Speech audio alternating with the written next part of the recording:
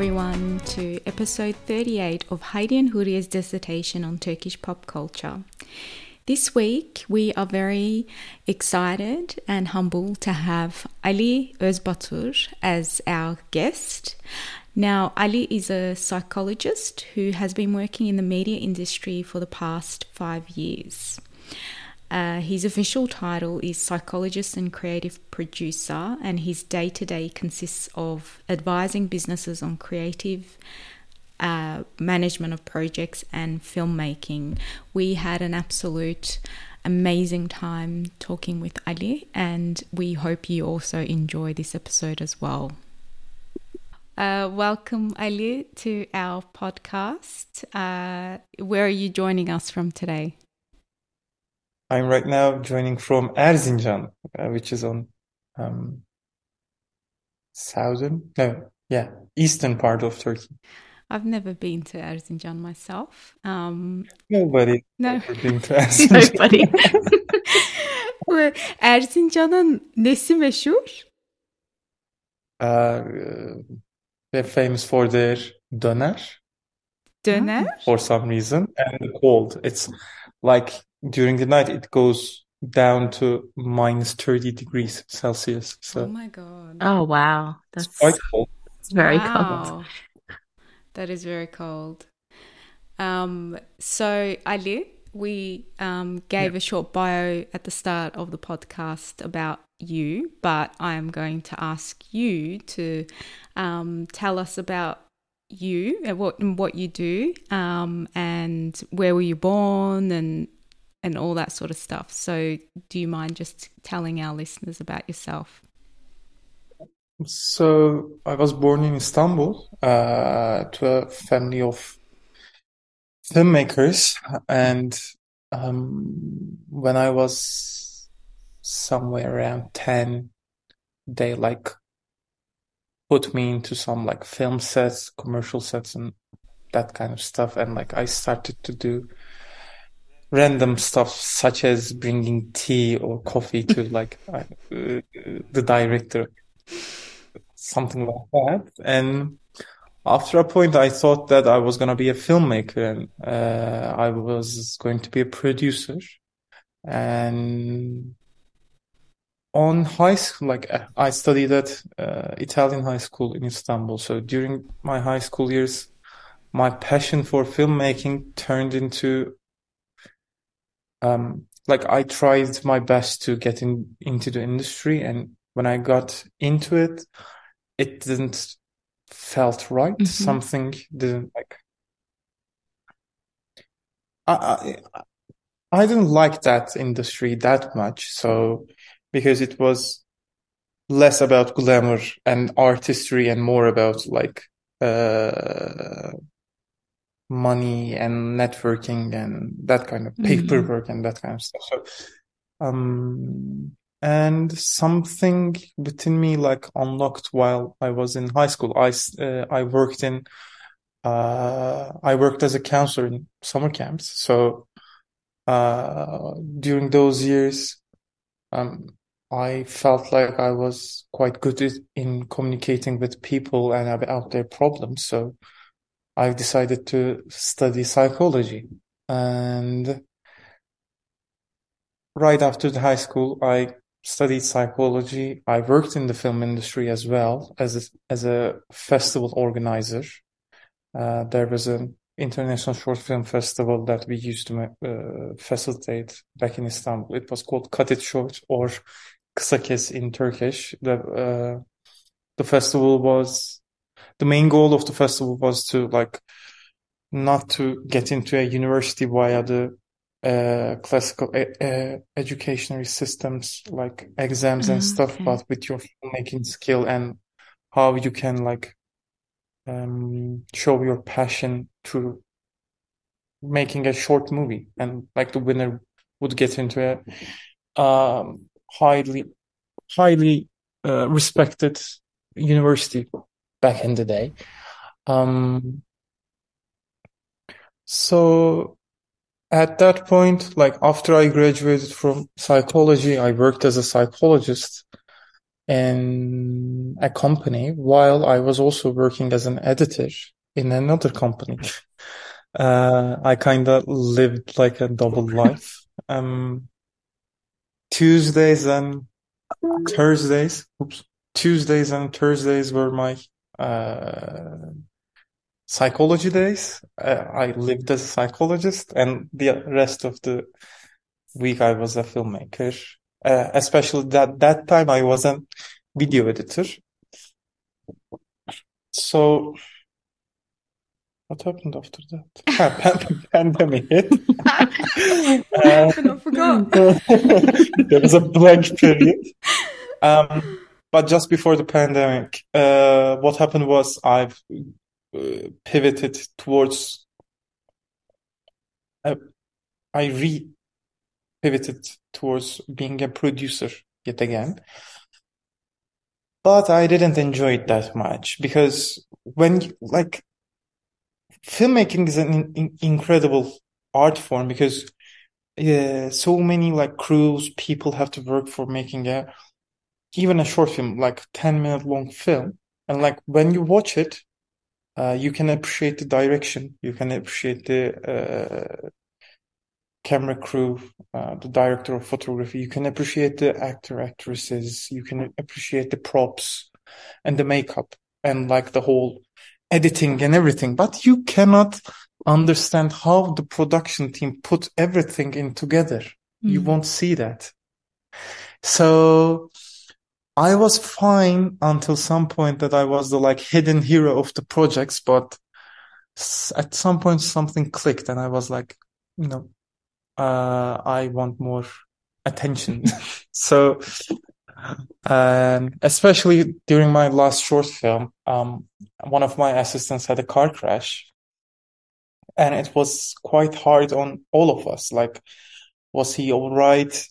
How about the budget? Can we fix the car and everything? There was any problems and stuff. So that stress didn't come with enough recognition for me to be comfortable with it. So I became a creative in an agency. I was the creative project lead in there, and I've done few commercials and few internal projects for Red Bull. Then I moved to Fashion Week Istanbul. I directed it. Then for the last 4 years, I've been a creative producer, which takes a project from its ideation and delivers it into the screen or to real life. It could be for a furniture, or it could be for a video project, or even a festival. So for a few years, I've been working as a full-time creative producer, and I've been less about practicing psychology and more about educating myself. So because I thought that I have a long life, so I can practice it when I get a little bit experienced with life or older. But all in all together, people consider me as a multidisciplinary man, but it is just about a balancing act. The calmness and stillness and mindfulness of psychology helps me cope with the stress and the creative chaos of the other stuff. So, and as a person, people think that I'm skilled in organization and stuff, but I'm actually skilled in translating my skill set from a project to another. So being a creative can translate into being a director, or being a good organizer can translate into being a producer. The title changes and the workflow changes, but what we do is the same. So that's my main skill. And I hope that was a very, very good. Thank you so much for that. And if let's say I'm a person that's looking to be a creative director in Turkey, and I'm listening to this podcast, what sort of, I suppose, hints or advice would you give someone that's starting off in the industry or in any of the creative industries in Turkey? What can they do to sort of get ahead of everyone, because it is a very competitive field? Force yourself into the life. Like when you, what I observe the most is, and this was like given to me by my mother a few years ago. She said that be bold to put yourself into the spotlight, because when you do a podcast, or if you're a creative person, in whichever, I don't know, skill set or area that you're working in, make sure that you are visible. Being visible doesn't mean that you have to be million followers. It means that you are constantly producing something and giving it to the public in some sort of way. This could be blogs, this could be YouTube videos, this could be a podcast, this could be an Instagram post, something. But make sure that people can see it. Most of the creative people that I met with don't know how to present themselves. And they're generally misunderstood or küçük görmek. They are not appreciated, or they're not appreciated properly. So,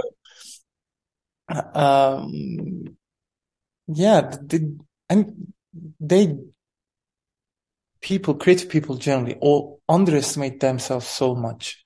You have to be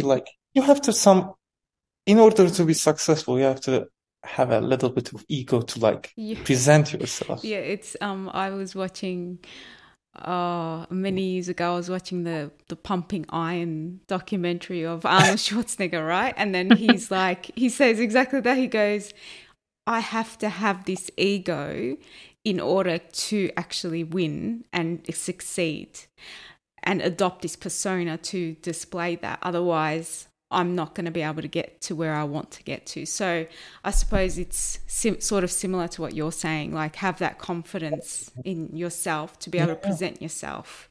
Otherwise, you're not going to stand out from the crowd or do anything. Yeah. Because when you think about, everybody's artistic and everybody's creative and very skillful, but few of them are in the scene. Why? The main question is why? Because they know how to present themselves, or they know at least how to be confident about it. So just publish it somehow. We have the whole internet. Use TikToks, use Facebook. Don't use Facebook, but it's a dying form. Who uses Facebook? Yeah, but use them and make sure that your works are publicly visible. People can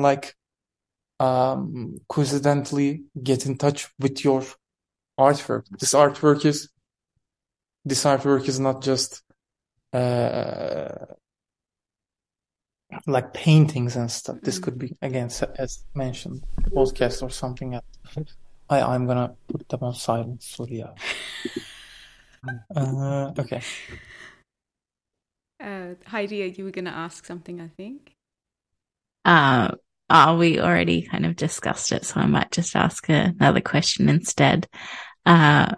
You spoke about falling, I guess, in and out of love with filmmaking. What are some of the aspects of filmmaking that still, I guess, inspire you in your work today that you've kind of kept with you? Okay. My filmmaking journey has evolved through the last 8 years. I was more about art house. Let me make a movie and only 15 people can watch it and have an artistic idea about it. But it was private. In my consideration, my filmmaking outlook was privacy and having a niche idea about something quite niche that only, like, as mentioned, 17 people can understand it. But right now I'm more about, no, a few years ago, it evolved into something that I want to make something that could be appreciated by like thousands or even millions of people. And I kind of accomplished that in a project. It was a network series for Exen, a Turkish online streaming platform. But after that, right now, I'm actually writing a short film, and it's about projecting an emotion for the viewer. Right now, I'm more focused about the emotions, because when we think about it, the whole journey for me about few emotions. Like 8 years ago, it was about my private concern about something. It was about my emotions. Right? A few years ago, it was about public's, the general viewers' emotions. And right now, it's about how I can project an emotion that I want to see in the public. So right now, we are writing with my partner, we are writing a short film about happiness, because the main point of the film, it's gonna be like 2 minutes or something like that. And it's just focused about we just want you to, like, after watching it, I want you to have a smile. That's all. That's what we're working on. That's why we want to project. Because when I watch a film, especially in like the cinemas, I get excited about emotions. A few weeks ago, I watched the second Avatar movie, and like there was have you guys seen it? I don't know. It's gonna be a little bit of spoiler. I have not, but we'll put a spoiler alert. Okay. In the movie, they have a like 30-minute long whale hunting scene, and like I felt bad. I felt like I felt an excruciating pain. And after the film ended, it stuck with me for a while. And that's what I think the filmmaking is for me. Like some sort of emotion that you can project to your viewers. Especially, maybe the art is like all about this, but I just discovered it for myself. So think about it. So thank you. Who is your all-time favorite Turkish film director? A question. If you could, all right, let's just reframe the question. If you could take 3 films on a deserted island, what would they be? But they have to be Turkish films. They have to be They Turkish have to films. be Turkish films. The Turkish deserted island. Yeah, it's a Turkish deserted island. They don't accept any other film. I have to think about it. Definitely Bir Zamanlar Anadolu'da, Once Upon a Time in Anatolia. That film unlocked something in my brain about filmmaking. I watched that at the Melbourne International Film Festival. It was quite incredible. Oh, really? Yes. Tough question. You keep thinking about it. Maybe you can give it to us. Tell us later on, and we'll post it on our Instagram. And just mindful that we're probably going to run out of time. Do you have any further questions, Heidi, that you want to ask? I've got lots, but I can refrain. Do you have any? Part 2, maybe. Yeah. No, you go. I was just going to say, in terms of psychology, I know, it's obviously very important, and I think we need psychology from, a very young age, and we need to talk about feelings and thoughts. And how do you see what's I guess, the psychology environment like in Turkey from your perspective? Uh,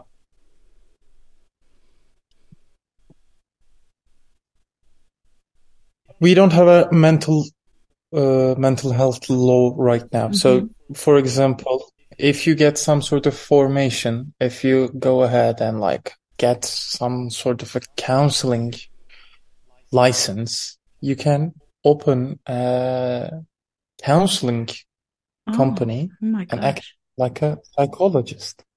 It's So dangerous. Turkey is kinda, um, some like NGOs and firms are trying to get try to like make sure that we have some proper like mental health law. But for like the last 10 years, nothing has changed. So yeah. Mm. Um, most of my friends who we have studied together during the graduate program, they worked as psychologists and left the field. And because of the maash, what was the maash?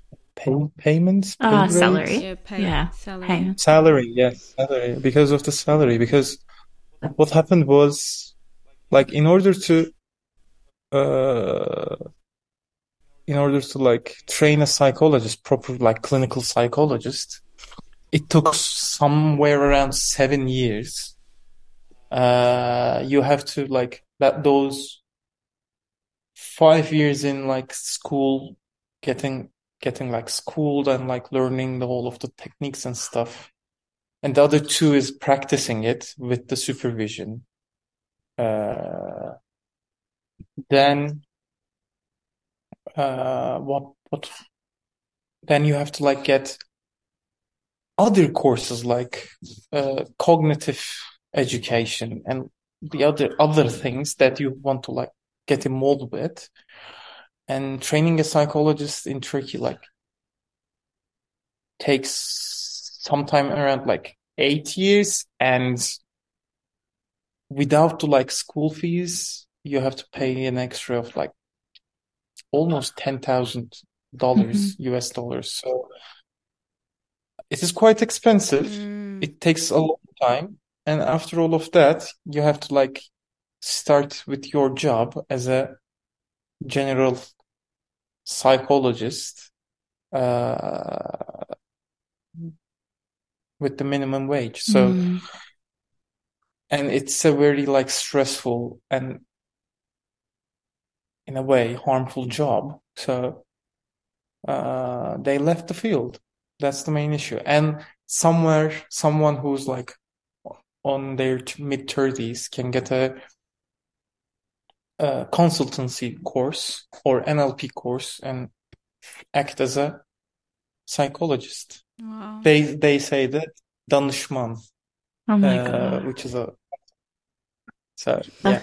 That's really scary. Yeah, I don't know what to say. That's I don't want to talk about Turkish psychology scene. sorry about the question. No. But so my plan is right now earning money through my creative stuff, and trying to get better at psychology at all costs. I'm gonna do it one day. I'm getting prepared for it, but this is a marathon, not a like short sprint. Yeah, So exactly. Well, thank you so much, Ali. This has been amazing. We hope to see you in Australia and Melbourne one time, and maybe we could interview you in person. yeah, definitely. You should come to see some of our film festivals. We've got really good ones. Just Do you guys have coming in the next like 6 months or something like that? we do the Melbourne International Film Festival's in August, isn't it, Heidi? Yeah. Oh, maybe I can. Yeah, come along. Is it like in August? Is it winter over there or summer? It's winter, but Is it Our winter? winter isn't that Quote bad. It's unquote not like winter. No, we don't negative get 32 we don't degrees get like you do. Erzincan or wherever you are. We don't get the minuses like you do. So bekleriz. Gel buyur biraz çayımızı kahvemizi iç. But we won't take up more of your time. Thank you so much for coming on our show. And I'll reach out to you on Instagram to talk about the logistics of it. But until next week, we'll just say görüşürüz. Görüşürüz. Görüşürüz.